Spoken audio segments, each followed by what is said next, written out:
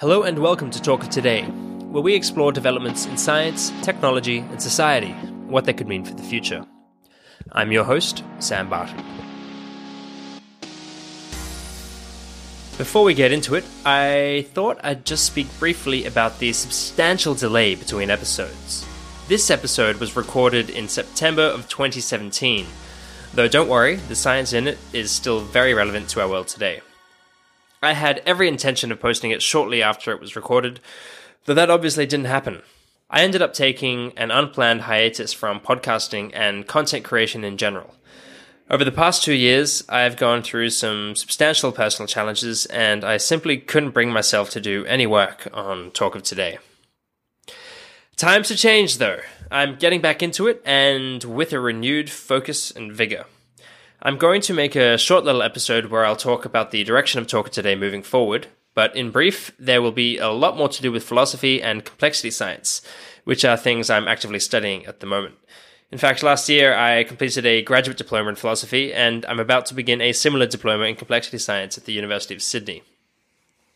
Reasons why will be discussed in future episodes, but again, in brief, I'm interested in the nature of the world and what it means for how we should act within it. And I see philosophy as a means of providing a direction, like a compass, and complexity science as a tool for action, so a way for us to implement what we think we should do. For more information on complexity science, head to samhbarton.com/complexity, and you'll find a great little video on it from the team at the Santa Fe Institute, where complexity science was born.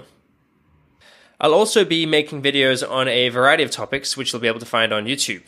For any information on all of this, just head to samhbarton.com, where all of my content is going to be hosted from now on. Alrighty, now for the episode.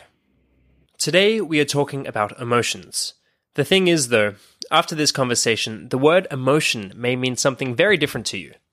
That's because, in recent years, our understanding of these conscious experiences that color our worlds has changed quite considerably.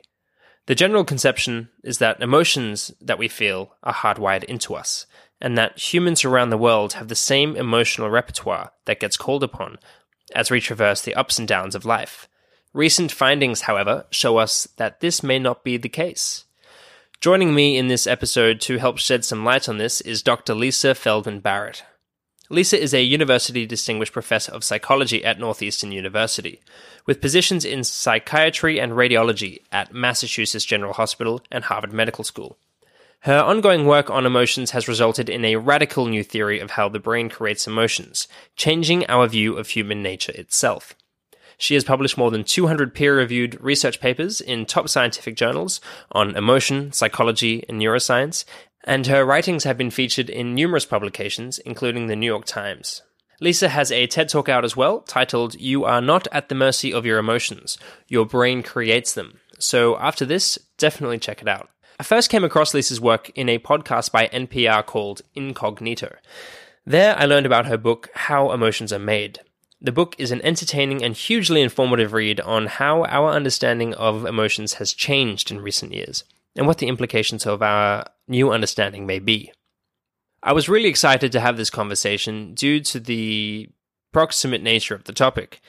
I found I tend to get really excited by things and people that have a large impact on the way I look at the world. The more that the information changes and alters the lens through which I perceive reality, the more excited and into the topic I get. Emotions seem to be central to our experience, and at times they're hard to ignore or control. And they do appear to be universal. What Lisa's work indicates, though, is that we have more control over how we feel and react than we might have previously thought. Because we don't experience our emotions but construct them, we have a greater responsibility for them. It's quite an empowering thought. Lisa and I spoke for a little over an hour, and we didn't get to cover even a third of what I wanted to talk about, partially due to the connectivity issues during the call. I've tried to piece it together as best as I could, but please bear with me. So, without further ado, please enjoy my conversation with Dr. Lisa Feldman Barrett.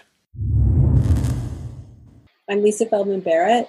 I'm a University Distinguished Professor at Northeastern University. I have research appointments at Harvard Medical School and Massachusetts General Hospital. I'm a psychologist and a neuroscientist, but I have interests in linguistics, anthropology, philosophy of science, philosophy of mind. I started graduate school to do a degree in actually clinical psychology. And when I was doing the initial research towards my dissertation, I was studying actually self-esteem and self-representation. So how do people think about themselves? And I was attempting to replicate some published research, which is what you do when you start graduate school. I had worked in a number of labs as an undergraduate, and when you go to graduate school, the first thing you do is you try to replicate existing published findings, and then you build on those findings to be able to ask your own questions and investigate your own hypotheses. So I was trying to replicate a finding that had been published in literature that involved measuring people's feelings of sadness and depression and feelings of fear and anxiety. And the measures were not performing the way that they were supposed to perform given the existing beliefs about what emotions were and how they worked. And so I tried 8 times to replicate experiments using these measures, and never was able to do it. And so my first reaction to that was I should just I'm not cut out to be a scientist. I should just give up the whole enterprise and just go be a therapist. But when I took a closer look at my data, I realized something really interesting to me, which was that when people were reporting feeling anxious, they were also reporting feeling depressed. And when they reported not feeling one, they didn't feel the other. So there was complete correspondence, as if they were not able to tell the difference between anxiety and depression, which I thought was kind of strange because everybody knows they're different and they have different clinical. The idea is that they have different clinical associated with different clinical syndromes, and the reigning approach to emotion at the time also specified that they had different facial expressions associated with them, different bodily states, different changes in heart rate and blood pressure and sweating and perspiration and so on. So I thought really naively, well, I'll just figure out how to objectively measure someone's emotion. So I won't ask them how they feel. I'll actually measure objectively without a perceiver just what are the changes in their face, what are the changes in their body, and I'll figure out, who's anxious, who's depressed, and maybe I'll even study ways to make people more accurate, like report on their own emotional states more accurately. So that was my idea, and I thought, well, I remember my intro psych textbooks. I remember that every emotion, there are a certain set of emotions where each emotion has its own facial expression, its own physical state. You should be able to just measure those and tell what emotional state someone's in objectively. And so I just went to the literature and started to review the literature systematically to find the best way of measuring people's emotions objectively. And I realized there actually is no way of measuring emotions objectively, which I found really interesting because all the textbooks imply that there are these objective ways. And that just got me really intrigued. Like, why would scientists continue to believe something as being true when, in fact, the data from experiments over and over and over again indicate that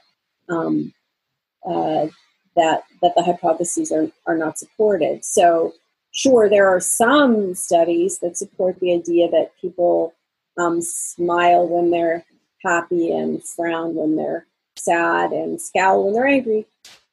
But first of all, there are very few studies that actually measure what people do with their faces. But of the studies that do, there are even more studies which don't show that.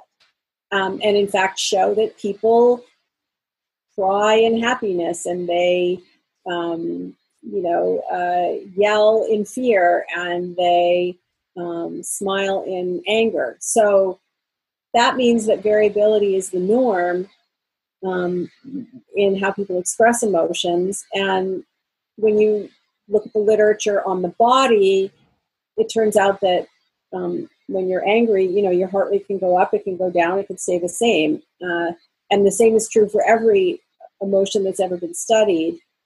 And so I just was really curious about how it could be that you and I feel emotions pretty automatically, and we look at each other's faces and listen to each other's voices, and we very quickly perceive emotion in other people, but yet there are no physical markers of any emotion that anyone has ever been able to replicate from study to study. This is a paradox that I just found completely and utterly captivating. And, here we are. Here we are. 25 years later. So the classical interpretation of view of emotions was that there exists a physiological fingerprint or basis for emotion that exists across or within all human beings and even other animals, because we've obviously evolved and we have common ancestors. And your work, you identified that this was indeed not the case. And well, if that's not the case, then what is the case? And that's what you've been looking into over the past few years. So how has our understanding of emotions changed? And what could you describe what is the theory of constructed emotion, as you've called it? Sure. I should point out at the outset that from a scientific standpoint, a theory is not just a set of ideas. That's how we use the word theory colloquially in everyday life. But in science, a theory is a set of ideas that have been backed up by a lot of evidence. So the first thing, let's just talk about what the classical view is, the view that scientists believed for a very long time, and the view that many of us believed, actually, and some people still do, and that is the idea that lurking deep inside our brain somewhere, each of us has a distinct neural circuit, one for anger, one for fear, one for sadness, and a handful of other emotions, and that everyone around the world with a neurotypical brain shares these circuits, and we even share them with some non-human animals. And that when one of these circuits triggers, like say the fear circuit triggers, because let's say a snake slithers past you, when you're in the woods or something, the fear circuit triggers. The idea is that everyone around the world, when that circuit is triggered, will make a certain facial expression of fear, a wide-eyed, kind of gasping face.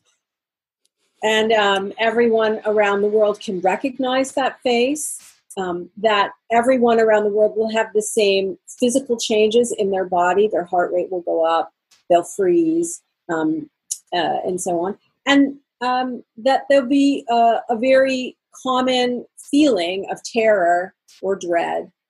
And that this is, the emotions are basically your reactions to stuff that happens around you in the world, and that every emotion has its own fingerprint, more or less. That's the general idea. And there are variations, different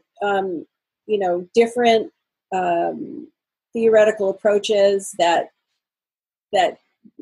vary a little bit in that narrative, but that's the general kind of idea. And that fits our common experience, right? I mean, when fear happens, it usually feels like a switch has been flipped in your brain, and it kind of takes you over and makes you think and feel and sometimes do things that you would rather not. That's how it feels to us. It feels to us as if emotions are just given, but in fact, your brain doesn't have these circuits in it. Your brain instead has a set of common networks that are, you can think of them as like all-purpose ingredients, essentially. Just like you would find ingredients in your kitchen, like flour and water and salt, that you could make a lot of different recipes with. And in fact, you could even make like glue, which isn't even a food. In the same way, your brain has a number of these kind of all-purpose ingredients, networks, and they work together to create emotions, including your behavior. So animals do share, for example, a circuit for running, or a circuit for freezing. But those circuits are not emotion circuits. They're circuits for actions. And the all-purpose networks in your brain that work together with one another to make different recipes sometimes call on those circuits in interesting ways. So the first idea is that your brain makes emotion as you need it. It's there. Emotions don't come kind of pre-baked into your brain, ready-made. The second idea, which has a lot of evidence, is that an emotion word like anger in our culture doesn't refer to a specific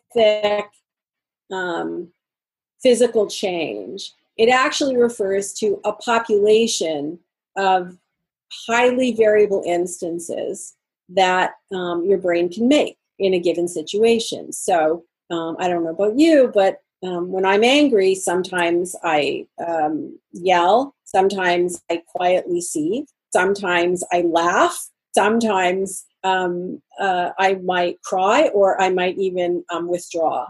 And in each of those cases, what my body is doing in each of those cases is different, because your body, it doesn't, didn't evolve for emotion. It evolved for action, to move around. So the physiology of what's going on inside your body is going to track whatever your behavior you're engaging in. And similarly, when you look in the brain, what you also see is that the neural patterns that correspond to anger, there isn't a single pattern. There's a variety of patterns. So what this means is that an emotion like anger is not a thing. It's a category of instances, a group of variable instances. And this idea is very consistent with Darwin's conceptual innovation On the Origin of Species. When Darwin wrote his very famous book, he redefined a biological category as a conceptual category, a category of instances where there's no kind of pure instance, but a lot of variation. Individuals vary in a species, for example. There's no perfect Cocker Spaniel, and in the same way, there's no perfect instance of anger. There's just a lot of variability that's situated in the context. So that's the second, piece of the theory. And then the third piece is, I think, the most remarkable aspect, and that is that, over the last 10, 15 years, there's been this emerging consensus in neuroscience that your brain doesn't really react to the world. It feels to us, we see things and we react to them, we hear things and we react to them. But in fact, your brain is predicting. It's using its past experience to predict what's going to happen next. And another, in cognitive science, another word, another way we can refer to a prediction is a concept. Your brain is basically using what it knows to using conceptual knowledge about what physical state your body needs to take, what action you need to take next, and what you will experience, what you will see, what you will hear, and what you will feel in the inner core of your body. So your brain is guessing about what it's to do next, and some of those guesses are emotions.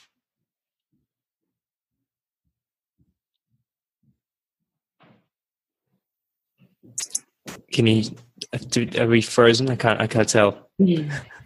Yeah, it's I don't know. Yeah, no, it's a bit spotty, but I heard like 99% of that. It's slightly spotty, but I think we can still persevere. Okay.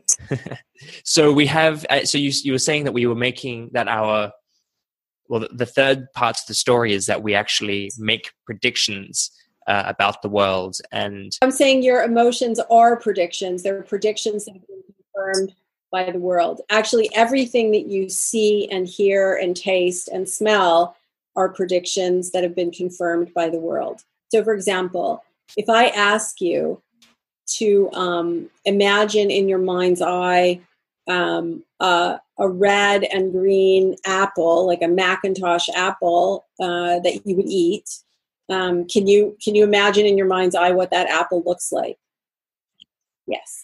And if I ask you to imagine grasping the apple and taking a bite of the apple and hearing the crunch of the apple, can you feel those sensations? Yeah. And some people can even taste the apple. They can kind of conjure that sort of sweet tart taste that that can come from a Macintosh apple.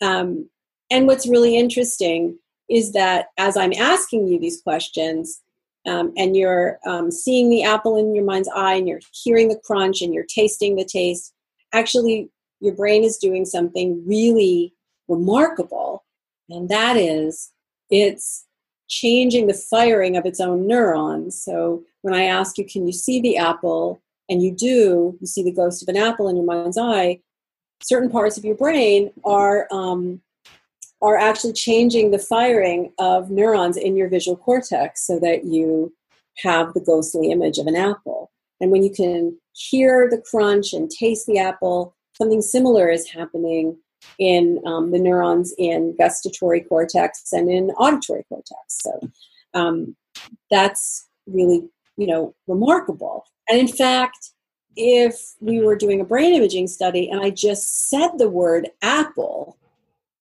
we would see changes in activity in visual cortex and auditory cortex and motor cortex for holding the apple and so on, in a way that's very similar to if you were actually seeing and holding and hearing and tasting the apple. Now, your brain's ability to... Is this... Oh, sorry, continue. No, I was just saying these actually are what predictions are. They are, your brain prepares itself to see and hear and taste and smell and feel things before they happen.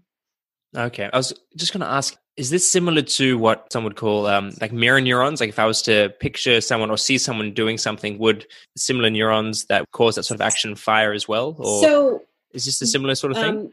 This is, yes. No. Well, there's a debate. And please correct me if I'm wrong. There's a debate because about there's a very solid whether chance I am. neurons exist as a special class of neurons in the brain, and I'm not. I don't want to get into that debate right now. But what I'll say is that yes, it's very similar, but it's not special to any set of neurons in your brain. This is how your brain works. So it's not mirror neurons are a set. What people call mirror neurons are a set of neurons in the motor system, and the system that controls your skeletal muscles, and so it's very similar to what you see in all the sensory systems. Actually, that psychologists have lots of different names for this. You can call it simulation. Some call it perceptual inference. Some call it memory. Some people call it prediction. What these are basically, these signals, is just that these are your brain drawing on its past experience to predict what's going to happen next in a given situation. So it's just like to you and to me, we're sitting here talking, we're listening to each other speak. And to us, it feels like we're just listening and reacting to what each other is saying. But in fact, both of us have many, many years of experience with the English language. And so our brains are predicting every single word that comes out of our mouths. And if I had said the word if I had said that words come out of some other orifice of my body instead of my mouth, that would have been surprising, right? Would have been very surprising. Yeah, because your brain is predicting that I'm going to say something. I'm going to say no. I didn't realize that you were pausing for me. You were waiting for me to say mouths. I thought we might have been having some more technical issues. We're having. Right. Think of it this way: have you ever had a song that is going through your head that you can't get rid of the song? Yeah. Yeah, that's some certain parts of your brain are modulating, changing the firing of auditory neurons so that you hear a song that actually isn't playing. Have you ever gone to take a drink out of a glass, let's say like a glass that's filled with clear liquid, and you're preparing yourself? Well, you go to take the drink, and to you're surprised at what you taste. Maybe you're expecting water, and maybe it's vodka or something. That's because your brain is actually already preparing itself by changing the firing of its own neurons to taste something. And what's really interesting is that if your brain has predicted well, so for example, when I asked you the question about the apple, if I actually then showed you an apple and the apple was exactly as you had predicted it, there's no information about this apple that would make it very far into your brain because the neurons are already firing in a way that capture the apple. So there's no new information that would change the firing of those neurons, right? And that'd just be excess. That'd be a waste of energy. Exactly. So the only time that showing you an apple will change the firing of your neurons is when you're facing information that you didn't expect. That in science, we call that prediction error, but in everyday life, it has another fancy name. We just call it learning. That's what learning is.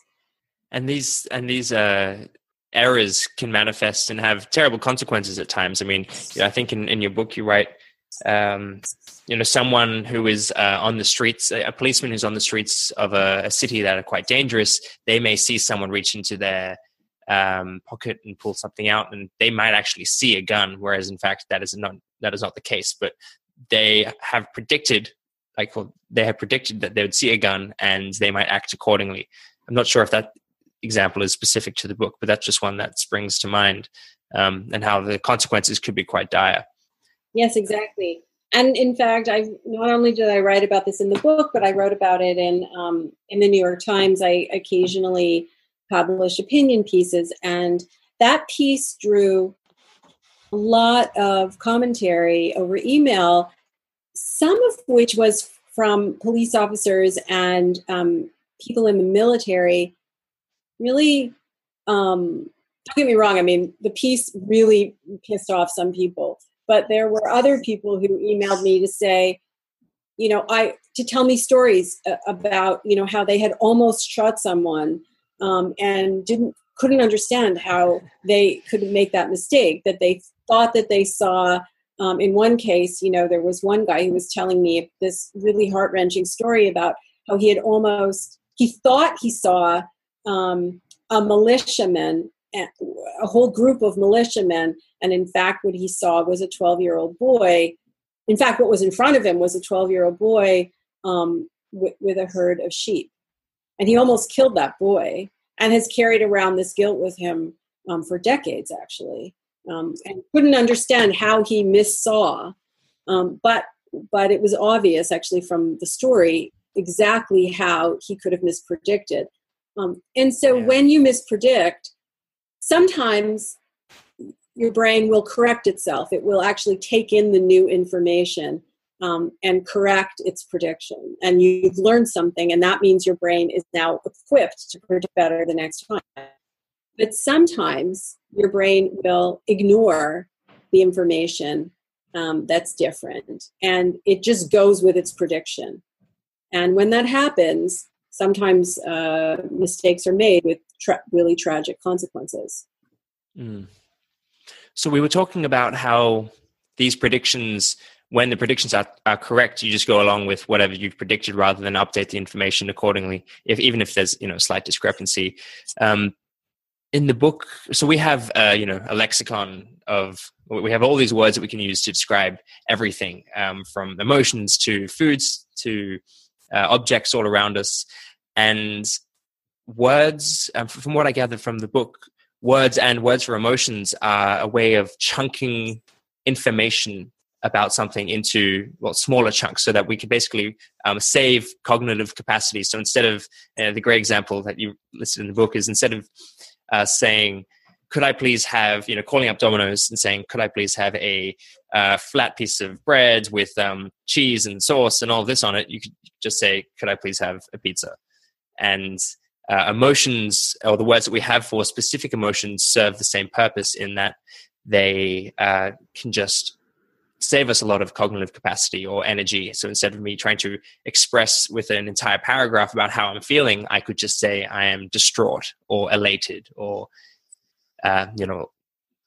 use words that can better describe how I think I'm feeling.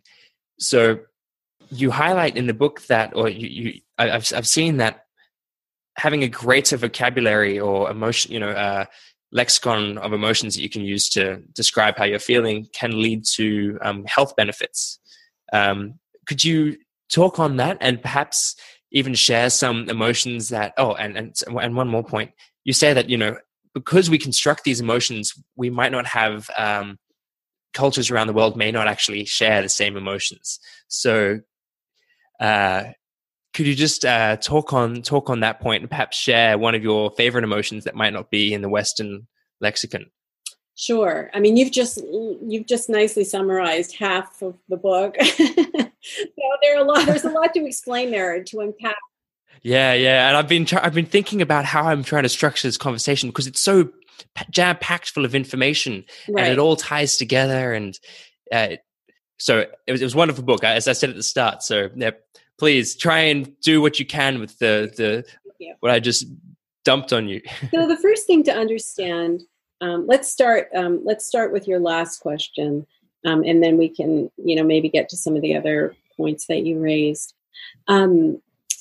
So what the first way, the starting point, I think, is to realize that an infant brain, babies aren't born with circuits for emotion embedded in their brains, right? They don't come pre-wired to perceive the world. An infant brain is not a miniature adult brain. It's a brain that's waiting for a set of wiring instructions from the world.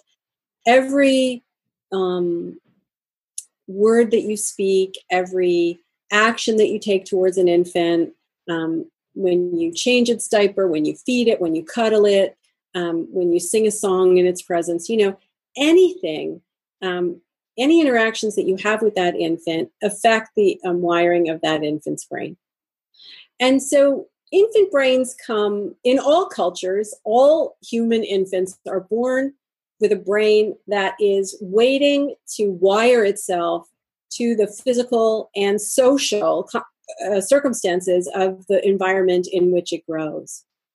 So if you're in your culture, if you carry your baby around on your chest or on your back, that baby's going to have a very different set of experiences than a baby who's pushed around in a stroller, right? If you have an infant, in your culture, if you let your infants cry themselves to sleep, or you don't co-sleep with your infant, or you feed your infant on a schedule and so on, that infant's brain is going to be wired with different experiences than an infant who's fed whenever it shows signs of being hungry, or an infant who sleeps with a parent, or an infant who's cuddled, versus one that isn't, and so on and so forth.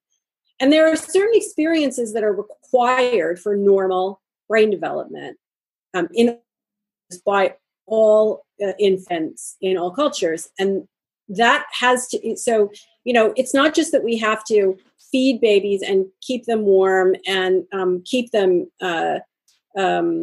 dry. We also have to talk to them. We have to sing to them. We have to cuddle them.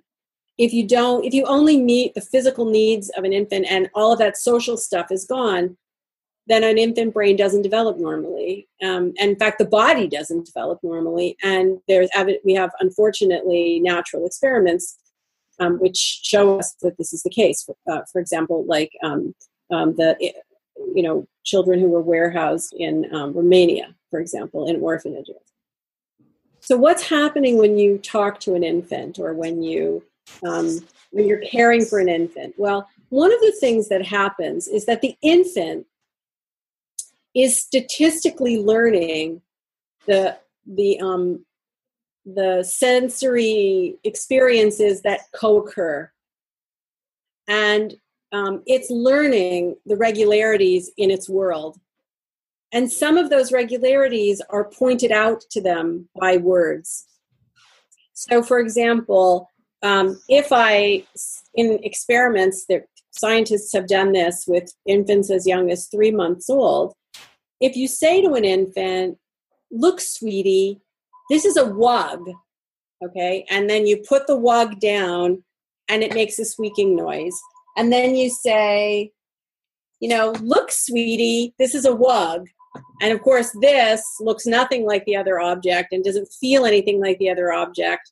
And you put it down and it makes a squeaking noise.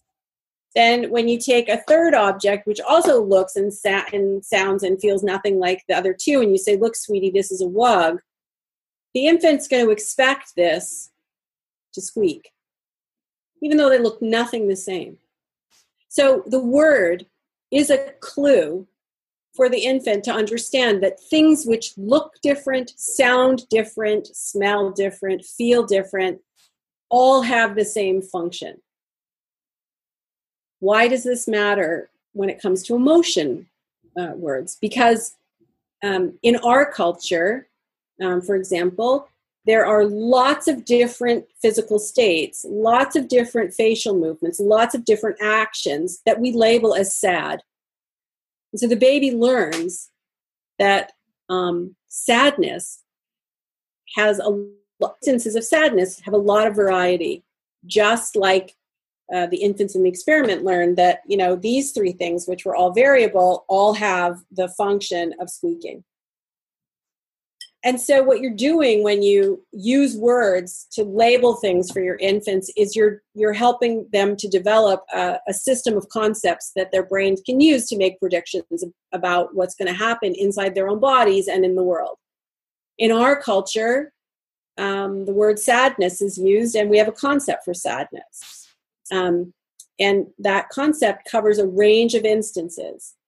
In other cultures, like in Russian, for example, there's also, translated a word for sadness, but it covers a somewhat different variety of experiences and instances. And in some cultures, like Tahitian culture, for example, that population of instances isn't grouped together.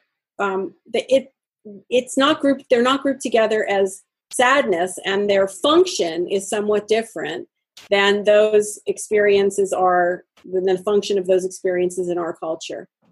So in our culture, our brains are wired to make sadness. They're wired to predict and to make sadness in various situations. In Russian, if you grew up in Russia, then that word would be a tool for you to make a different set of concepts related to sadness. And in Tahitian culture, those babies have their brains wired to make a different set of concepts that have that are not sadness, right? They're the physical states. They turn those physical states into emotions that are, or into an emotion that's not the equivalent of sadness. It's an experience that we don't have in our culture. So here's the cool thing about the human brain. When I say that your brain is using its past experiences to predict the immediate future, which becomes your present, it's not like retrieving past experiences in their full form. What it's doing is it's taking bits and pieces of the past and combining them in new ways. And that's called conceptual combination. So your brain has the ability to make a new concept that it's never been exposed to before, for which it has no word, but it's doing this in an effortful way. Because there's no single word, your brain has to work to put together the bits and pieces of the past in a new way. And if you're trying to tell me about this and we have no word for it, it means I can't predict very well. You can't just say the word sadness and then that, evokes in my brain a whole slew of features being predicted, just in the same way as if we say the word pizza. If I say, do you want to have pizza for dinner to you, Sam, just the word pizza evokes in you, allows your brain to predict all of these features that go with pizza. That word pizza probably does more for me than I'd like to admit. Yeah, for me, it's dark chocolate. We all have our thing. But the word can allow your brain to start simulating or predicting, to change the firing of your neurons to predict the sensations that come from pizza. But that's not possible to do when you don't have a word for the concept that you're making.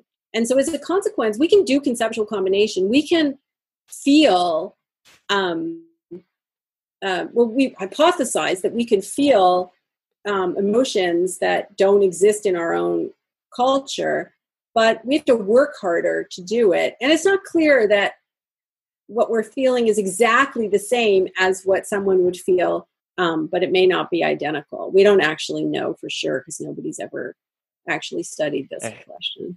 Yeah, great example. And one that I think a lot of people listening would be familiar with is the term schadenfreude. It is a great example of one of these emotions that we all kind of feel, but a lot of us who perhaps may not be aware of the word, which describes, taking pleasure at someone else's misfortune. We everyone who's seen Funniest Home Videos has felt schadenfreude, but they may not have that word to describe it. But now it's caught on to a lot of, it's kind of spread mainly because of the internet and how appropriate it is and how everyone's kind of experienced it. So, I just thought it's probably one of the best examples that listeners may be familiar with. So one of the most powerful or exciting things I think outlined in your book is that and you say it best, is that we are architects of our own experience or our realities. And because we construct the world in which we live, we, I guess, have a greater responsibility to, we have, the responsibility is on us when it comes to how we interpret the world and how we choose to react to things. And I just thought that was, it's really quite exciting because one can improve the emotional landscape in which they exist by learning more words or even just becoming more mindful of what their body is telling them and how they interpret that.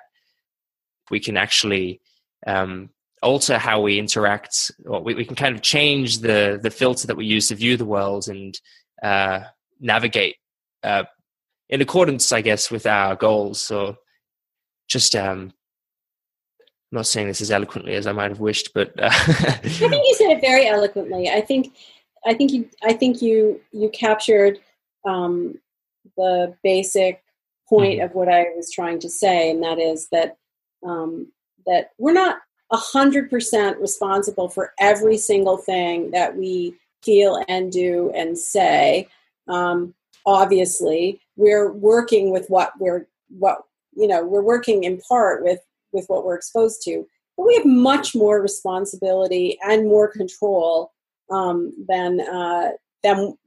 we might imagine that we do. Mm-hmm. And we don't have control in the moment always, in the sense that, if you want to change how you feel, it's really hard to snap your fingers and then just change how you feel in the moment. That's like the hardest thing to do. And it's something that, that even the most responsible people have trouble doing, right? But on that point, if it's really the case that your past... Sorry, I was just going to say that I'm really sorry for interrupting, except if you're feeling something like nervousness, you might be able to reframe that into excitement. I've done that a few times where I felt really, I thought I've been nervous. Absolutely. But Absolutely. I've reframed nervousness as excitement, and it's actually really changed my outlook. So I'm sorry for interjecting. Absolutely. I just wanted to highlight that. that. Absolutely. And in fact, transforming nervousness into excitement or determination or enthusiasm is actually an extremely efficient way of getting rid of test anxiety and so on and so forth. But what I was referring to is if you're really worked up and excited or nervous, however you conceptualize it, it's almost impossible to snap your fingers and be calm. That's not, we're not wired to be able to do that particularly well. However, if it's really the case that your past experience, your brain is using your past to conjure, to predict the immediate future, which becomes your present, then you can seed your brain with experiences in the present that it can then use to automatically construct predictions in the future. So while you wouldn't be investing your energy to cultivate new experiences in the moment, your brain then is equipped to make predictions with those experiences in the future in a really automatic way. And in that sense, the horizon of your control over your experiences is much broader than you might imagine. But correspondingly, it means that you're also somewhat more responsible than you might imagine as well. And I just want to be really, really clear about this. When something bad happens to someone, I'm not saying that they're necessarily responsible for that bad thing happening to them. What I am saying is that when something bad happens to you, and you're a victim of that bad thing, your responsibility comes into play in how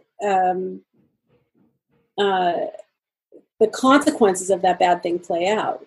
What I'm saying is that, when I was a therapist, I used to work with girls who were the victims of early abuse as children. And one of the hardest things for them to realize was that they were sort of victimized twice.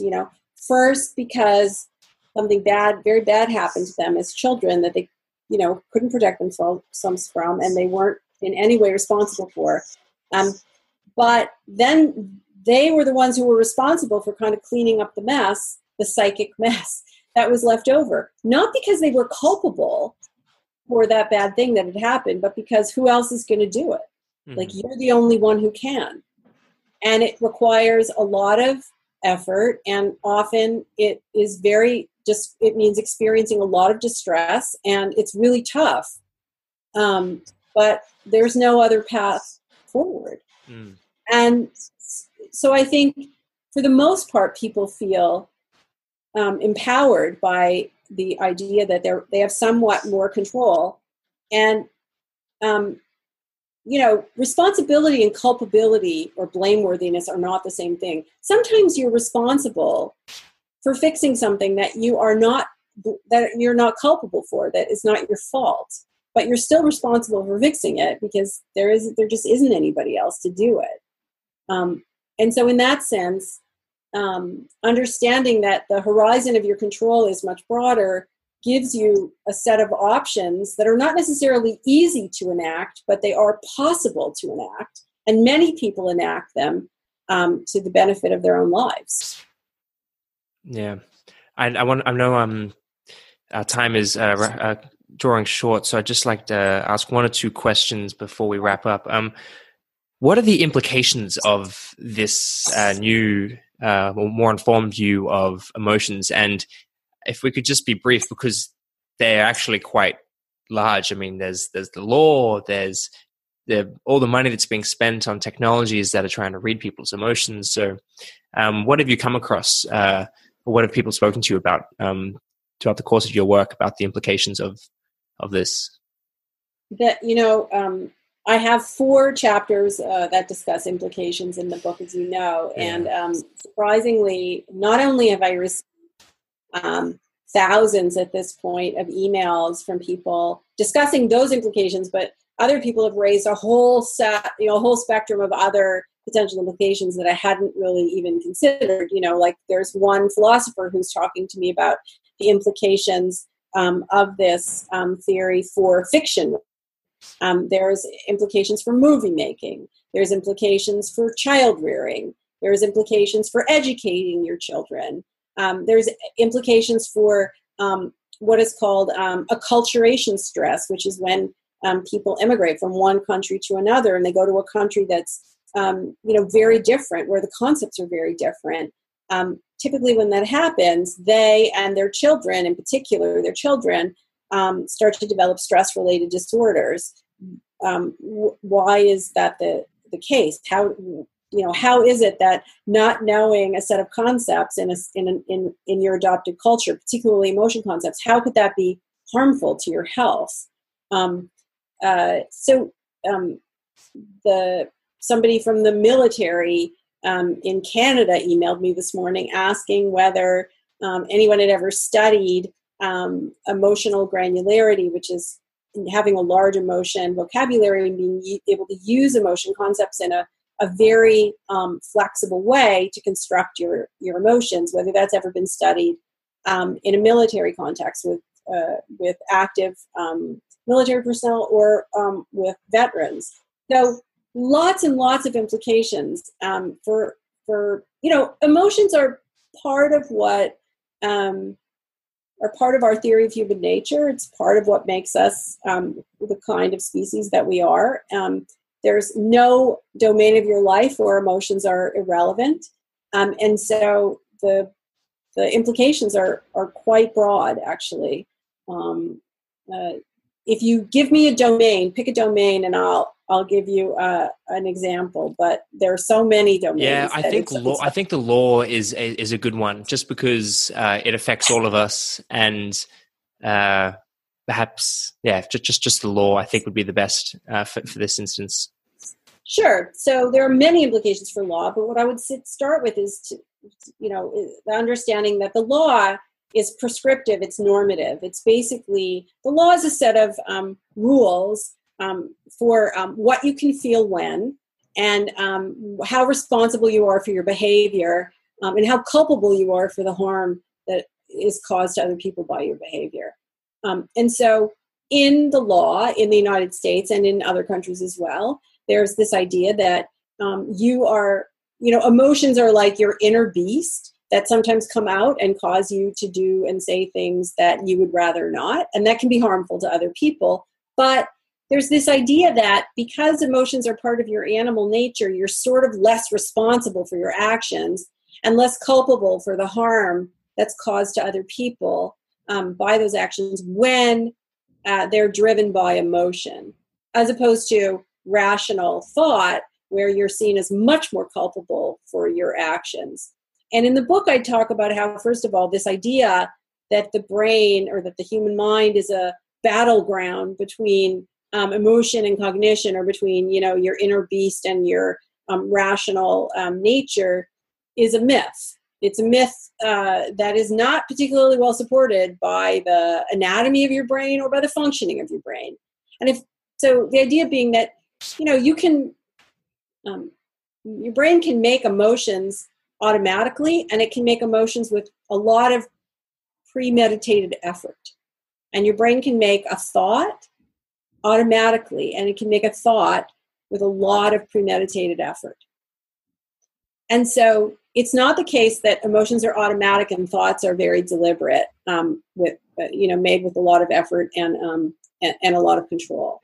You can have emotions or thoughts that feel very automatic and you feel like you have no control, and ones where, you've put a lot of effort into cultivating them. But in the law, it is in the US and in many other countries, it's generally the case that you're seen as less culpable and less responsible you're seen as less responsible for your actions and therefore less culpable for the harm that your actions cause. And it's a place where it's one of the places out of many places where the existing legal system doesn't match what we know to be from neuroscience and biology and psychology to be the way that your brain works. Yeah. Lisa, I would love to keep on chatting. There's so many things I'd love to bring up, from degeneracy and, the complexity science in the context of emotions and, post hoc rationalization of decisions. I mean, that's something that I really wanted to talk about as well. But perhaps sometime in the future, I think we need to wrap things up. If you could just, if you have any asks of the audience or any requests, anything that you'd recommend that you check out, or anything at all that you'd like to say to the people listening, please take the time to do so. Sure. I guess what I would say is, I think it's important to be open-minded and curious. That in science, if you look at physics and chemistry and biology, if you look at any science usually starts with using very common sense explanations that match our own experience.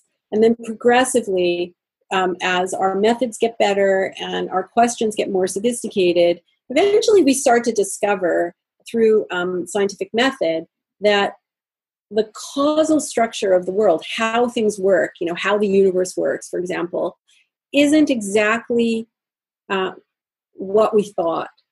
Based on using our own experience as a guide. Your own experience is, no matter how confident you are that your experience reveals to you how the world works, it really doesn't. That's what science is taught. That's what physics has taught us. That's what chemistry has taught us, biology.